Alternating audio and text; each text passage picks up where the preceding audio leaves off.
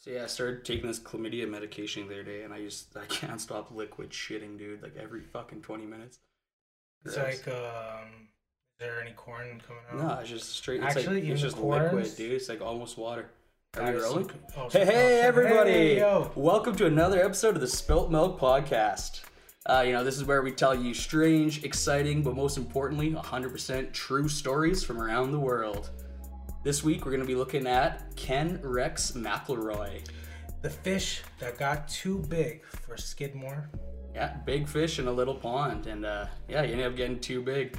So Skidmore, it's a small town in Missouri. It definitely lives up to its name. More skids there than fucking downtown Toronto. I'm telling you right now. Oh man, It's I don't pretty miss it brutal. at all. I don't miss downtown It, Toronto. it was a at all. town. Current day is only about 250 people. When this story took place in the mid 60s to early 80s, there's about 400 people. So a pretty small town. And Ken Rex, he pretty much terrorized this town. He ran it from the early 60s until the early 80s. But this episode, it's not all about Ken Rex McElroy's crimes. This episode's more about vigilante justice and a whole town of people who knew the golden rule. It's almost like Children of the Corn, but I can. Okay, This is like we're more gonna like get to adult of the corn because it was all Adult adults. Corn. But Okay, think about it. Like we're gonna get to that scene, and then I want to fully put that image in your mind. Okay, we're gonna get to it, and we'll imagine bring it up Children again. of the Corn, but adults. Yeah. But back to my point, it's about a bunch of adults who knew. A whole town that knew the golden rule. It's almost Snitches It's get snitches. stitches. And also, it almost seems like Stephen King wrote this whole story without the whole, paranormal part of it. This is that. Yeah, no. To me, it's a super interesting story. I'm excited to cover this one. This is something I've wanted to do for a little while here. So, fuck it. Let's get into it. Ken Rex McElroy looks like it's spelled McElroy, but every documentary I watch, the locals all say McElroy. So we're gonna go with that for the rest of the episode. So Ken Rex McElroy was born in 1934. He was the 15th of 16 children. Thank God for IUDs. What it was called? IUDs, or fucking birth control. Unexplosive device. Yeah, so you don't explode God. in a lady. Oh. That's what they're made for. Yeah. Oh, really? Yeah. So from an early age, I'm learning new shit today. From an early age, Ken had to fight and take what was his due to his massive family. Things were hard in the 30s, and having 14 other siblings, it meant food and clothing was scarce. Especially they're all older, man. Yeah, exactly. He was the 15th, so he was almost the youngest. I know kids growing up with one older brother, and that was hell enough. Imagine having, what was it, like 9, 10 other older brothers. So, from a very young age, he was learning to fight and take what was his. And by 15, in the 8th grade, he dropped out, and he started his, career as a criminal. Yeah, completely understandable. Like, come on, man. You're completely forgotten. You're the last kid. You know what I mean? Exactly. Like, times are tough. There's no economy. There's no hope for a job. And back then, it was way easier to get away with crimes, too. Oh, for sure. There was no cameras. There's no DNA. They didn't know about fingerprints. Fuck, you could almost do whatever you wanted. Yeah, like a giant fucking barbarian monk, like piece of meat like this guy can probably get away with a lot of shit. You can get away with a lot of shit. We forget because this doesn't feel like that long ago, but this isn't really that long. Like after the Wild West. This is only like 40 years or so after the Wild West, where there was no law. So things in some places in America, it was still violent. When he was 18 years old, a steel slab fell on Kent's head, causing severe head trauma. Head injuries at a young age are something we see a lot with serial killers, and Ken was not one at all. No, but he actually never really killed anybody, I don't think, throughout his whole career. Well, that we know of. That we know of. He sure as hell tried. But by any means, it's believed to be a cause of a lot of his violent behavior. He was known to be a raccoon hunter very young, so he never learned the value of life. He just, I'm just gonna hunt these fucking little raccoons. Yeah, exactly. Like from a young age, he had the head trauma. He was killing small animals. It's signs of psychopathy, 100%, right? So 100%. It's lucky he didn't kill a lot of people, but that's not saying that he did anything good. Again, that we know of, and I'm not here to say like maybe he did, but we don't know. After this, Ken, he continued to live a life of crime. We're not gonna, we don't have time to get into everything he's done, so we're gonna skip over to 1974. By this time, he was 40 years old, and he decided to marry a 14-year-old girl named Trina McLeod. Ken actually over this whole time he fathered 10 children with, I think he had 5 different wives, but he fathered 10 children with different women. He had a vasectomy, dude, bro. He met this 14-year-old girl. He used to pick her up from school. People right away, they knew that this was trouble, but again, the town of Skidmore, they were pretty scared of Ken Rex at this time. What was he, like, over 6 feet something? He was 6 something, close to 300 pounds, so he was a fairly large man. And but yeah, man, the thing he is, hit the roof of our fucking, basement suite, A resident said that you never hear once of Ken Rex getting into a fist fight, though. Because Ken Rex, he always brought a gun. We're talking about, like, rural, like, small-town America in, like, the early 60s, mid-60s. So... everybody had a hunting rifle in their car. A big motherfucker that always ended up having a gun. That always ended up having a gun, yeah. So, when he was 40 years old, he met 14-year-old Trina McLeod. He started picking her from school, started romancing her. He then proposed marriage to her. The parents, of course, were pretty reluctant. They did not want to give away their daughter to, a known fucking criminal, pretty much. By this time, he was known around town for thieving, burglary. He would steal people's livestock. And for a small town farmer, losing a whole cow or something, like, it's a pretty big hit.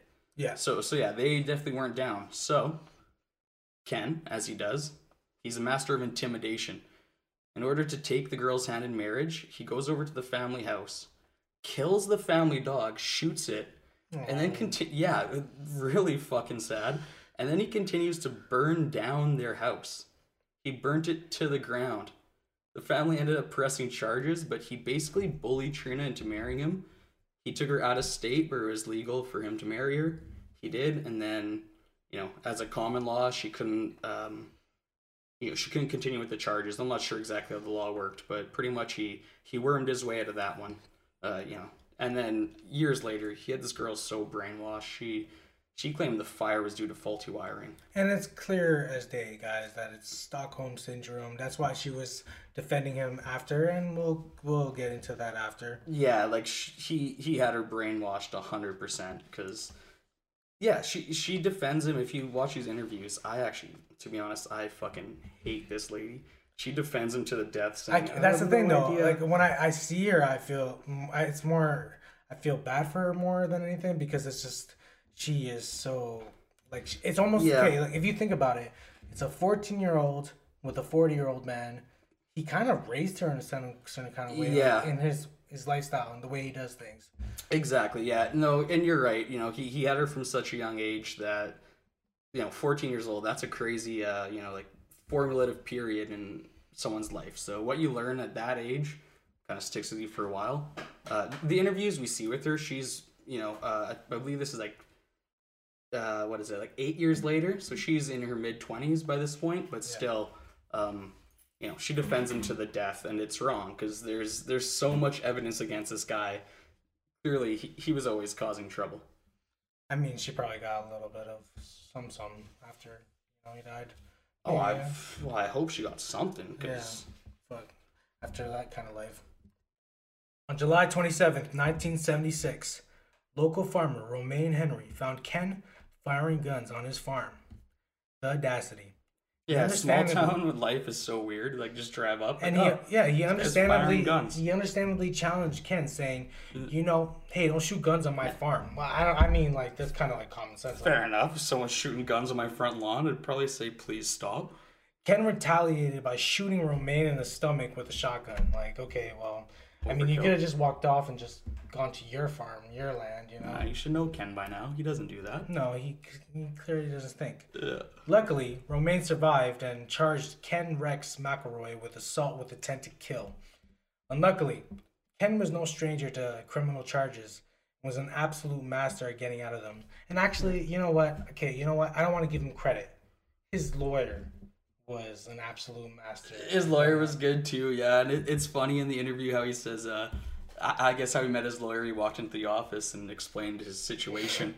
And, Ken Rex, he's a typical, like, farm, small town guy. He kind of looks like shit, Yeah. And the lawyer cockily goes, Oh, sir, I don't think you can afford me. I'm quite expensive. And I guess Ken just pulls out a wad of cash, elastic band around it, and goes, I'll be the judge of that. And the lawyer goes, well, sir, you hired yourself a defense team. So, Well, why he had a huge wad of cash? Probably from his life of crime. He just goes to show that, Trina probably was lying. But yeah, it was kind of cute. Cute little story I found. and also, not just, thinking about the lawyer, he did a lot of intimidation tactics.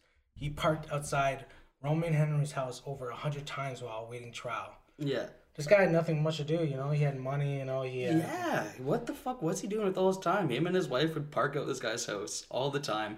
They did to a lot of people too, because even before this, McElroy was indicted on 21 criminal charges and never actually getting charged with any of them except for the last one. So he got out of this 20 times. 20 fucking times by intimidating witnesses, bribing, all kinds of stuff. Like it's almost, it seems like the justice system is very, inept in this part of town. Exactly. Well, the justice to be honest, system is very flawed, I find. Yeah, because well, this guy I think clearly... I think it's in most places, but Yeah. if you can literally see how inept a justice system can be in a small town when, this guy who has a bunch of money, he can flaunt it, he has guns. He's a bully. He's a straight up bully. And you know what? This ends up biting him in the ass. Mm-hmm. It bites him in the ass hard because the townspeople eventually, they have enough. But But let's foreshadow. oh, foreshadow. Okay. So, we're going to get back to just Romaine Henry's trial. He brought two raccoon hunters who testified he was with them that day, and there was no way he could have committed the crime. Despite Romaine sitting there with a massive gunshot wound to his belly. I mean, how did he get that, right? Yeah, he did it to himself and tried to frame him. No, he was obviously shot in the stomach with a fucking shotgun of all things. So yeah, before we get into that though, anything else? No? You know what? Before we get into that, I think we just need a word from our sponsors here. Okay, sounds good. Let's get into it. This week's episode of the Spilt Milk Podcast is brought to you by Baby Cafe. After the recent success of businesses such as cat and dog cafes, we thought, hey, what's one step cuter than that? You can now drop by the Baby Cafe and spend some time with an adorable laughing infant, and you get to give the little bastard back when you're done. All the cuteness of having your own baby, but none of the commitment. All of our babies are ethically sourced and free range, meaning they're raised in an environment almost identical to their natural habitat, and they're able to roam free 18 hours a day. Call today and make an appointment. Background check required. So, in 1980, one of McElroy's children was caught stealing from a general store owned by Bo and Lois Bowenkamp. And this is an elderly couple. At this time, Bo was 70 years old, so he's quite an older man. Much up. And, as Ken was so famous for doing, after he accused one of the McElroys of stealing, Ken started stalking and harassing the Bowenkamps, once again, parking outside their house, verbally abusing, threatening them, just making their life total hell. Just total hell. They said they would go to bed scared, they would wake up scared, every day was just awful. Well, one day, Ken even took it a step farther, took it really fucking too far, because once again, he confronted Bo out back his shop with a shotgun and shot him in the neck. Yeah. I think, he's kind of scared of killing people because he doesn't kill this person as well. Well, yeah, he's either scared or he's just not good at it. He's good at getting out of trouble, but he's not good at killing because this is his second. Maybe he has this maybe he's so big and his hip is so misaligned that he kind of leans to one side, and that's why he never It's like Quasimodo. It's like Quasimodo trying to fucking hunt something. All you gotta do is shoot directly towards the person with the shotgun. Well, hey, that being said, I've never shot at anybody with a gun, but I imagine it'd be easy. I imagine you point, you fucking squeeze the trigger. I mean, with a shotgun, man, that spread damage. But no, and yeah, even in the neck too. That's the craziest thing. Is this 70-year-old man survived a shotgun wound to the neck? So, once again, McElroy was arrested. This time on charges of attempted murder. Unfortunately though, to the town's dismay, he was released on a $40,000 bond.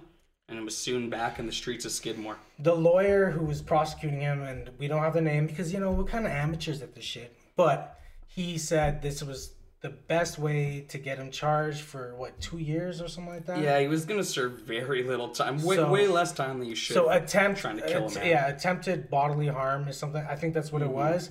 And they tried a self-defense saying that Bo pulled a knife on him, but really, what are the chances that a 70-year-old man pulled a knife and tried to attack, like we said, a monster of a fucking human being who was in his mid-40s? So, you know, not in his prime, but still strong enough to take on a 70-year-old man.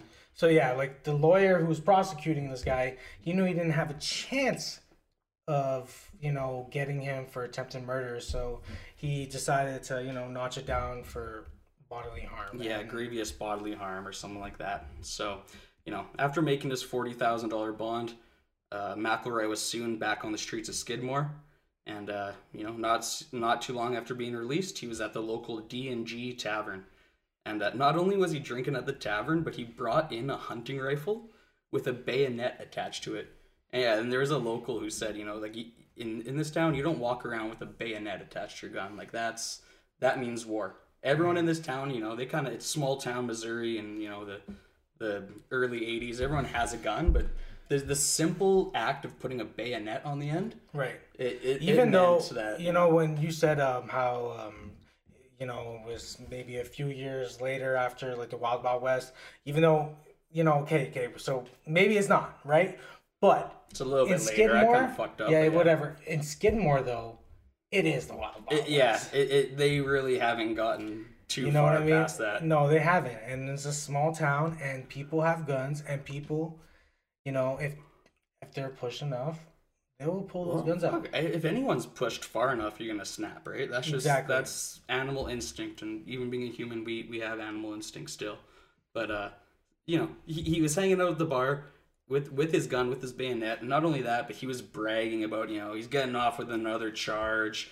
You know, he's feeling like a king. He's telling people he's gonna finish off Bowen Camp the first chance he gets, and fuck, that's about the time the townspeople had enough. They just weren't going to take any more of Ken Rex's shit. So apparently they had a town meeting. Yeah, at the town hall, apparently more than, you know, over half the adult population of this town attended. There was, you know, 100 and some people there, including the sheriff, Danny Estes. Who apparently called for a neighborhood watch. Yeah, this Danny Estes, I don't know if I should love him or hate him. To be honest, because Ken Rex was such a piece of shit, I think this Danny Estes character is the first sheriff I respect. I like him.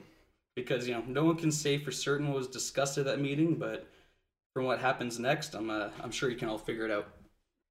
So, Sheriff Estes drove out of town. It was like a 12-minute, 15-minute drive out of Skidmore. Yeah, like he went to like a neighboring, you know, county, but he got the hell out of there right away. And that's the weird thing is he was at the meeting, so he knew what was going on. There's no way he didn't. Yeah, so McElroy got to the D&G Tavern, and yeah, you know, he was brandishing his rifle. I even heard on the way out of town, like when Sheriff Estes was driving out of town, he actually passed by Ken on the way in and could see him and knew exactly where he was going. Yeah. In a post-interview, Trina claims the vibe was very different that day at the tavern. Happy and joyful. They were getting free drinks, apparently. They were passing out pints, like in the middle of the day. Some people even say, well, Trina mostly says that there was a different vibe from, you know, Ken. Like, he knew something was... They had a feeling that, it was kind of clear that everyone knew something that they didn't. You know, they almost knew that there was a town meeting. I don't think they knew maybe that it was about them. Right. But they knew something was going on. That's why they didn't stick around too long. When the couple left the pub and got into Ken's pickup truck, all of the pub's patrons followed them outside. And this is where I want to talk about, you know, the adult of the core. The adult of the core. You know, I'm trying to think of, like, you know, imagine you're just in your pickup truck with your underage wifey. At this point, she's of age. She was of age. Yeah, she was of age. He was a rapist. Wifey. We're gonna give him that for sure. And surrounded by the townspeople that you've been terrorizing for years, probably what, like a few decades now. Apparently all just staring at him, you know, just standing there, not moving. Almost very cinematic. Whenever I think of it, I think of a beautiful slow motion movie scene. Right. I guess he's playing out Adult of the Corn. We're gonna make that. Like Baby Driver style. Just like Baby Driver, but a lot darker. Yeah. And sources differ on how many witnesses were there. Their numbers as low as 30, some as high as 60. Yeah. And this was the middle of the day in a small town. After all. Yeah, so, there was a lot of people around. In a small town, people are pretty much always around, they live close together. They only have, one grocery store, like one hardware store, stuff like that. So this was right in the middle of like the downtown district, I guess, of Skidmore. Not that there really is like a downtown, but on their main street. So yeah, a lot of people I'm sure saw it. So as soon as Ken fired up his engine, first round was also fired. Only a fraction of a second later, the truck was being bombarded by gunfire. Ken was struck multiple times, including a kill shot to the back of the head. This whole time that it was going on, Trina, his wife, was sitting in the passenger seat. Amazingly, didn't get hit at all. So whoever was shooting... No, you got some good aim, man. Yeah. These guys are some shooters. Exactly. So, local rednecks who've been shooting guns their whole lives. Yeah. They managed not to hurt her one bit, which is, that's awesome. But she exited the vehicle in a terrified frenzy. She was screaming. There was gunfire. When Ken died, his foot hit the gas pedal of the truck. The truck was still in park, but it caused the engine just to roar and start smoking. They continued to just light up his car, or light up his truck, just shooting. And, what probably seemed like an eternity to Trina was, only a few seconds, and the loudest event in Skidmore's history came to a deathly silence. Ken Rex McElroy's truck sat there on the street with his bloody body inside, and most town folks simply just went home, or a lot of people left town, went to, quote unquote, clear their head. And, nobody called the police. Nobody called an ambulance. He sat there. Ken's body was found to have 2 different caliber slugs in his body, suggesting there was at least 2 shooters. Although it was more likely 3 or 4. Yeah, or the whole fucking town. But for my witnesses, I think there was 3 shooters is what I'm gathering. What you'll find a lot in this story is, much like small town fishing stories, numbers seem to get exaggerated and stuff. But, I tried to read around as much as I could, and I think 3 shooters is what it sounds like. Ken's wife, Trina, claims to have seen exactly who shot her husband. But as for the other 59 potential witnesses, nobody saw a goddamn thing. Yeah, everyone had their heads down. Everyone was looking the other way. And an investigation was launched, and Trina named Del Clement as the killer. Yeah, he was a cowboy known around town. People say he was a really real good-hearted cunt. Really, he helped out. He was just a cowboy, really. So. It just seemed that there was no real investigation going on, though. Not at all. In fact, 29 years have passed since his death. To this day, no one has ever revealed the shooter's identity. Many residents of Skidmore even claim to know who did it and still won't say a thing. They won't say a word. You know what? And they claim to say, oh no, I know exactly who did it. And interviewers will ask them, well, who was it? And they say, I won't say. And they say, well, will you tell the police? And they go, nope. Sometimes I think about how it's like one evil for another evil, because maybe, there's something, dark about that if you think about it.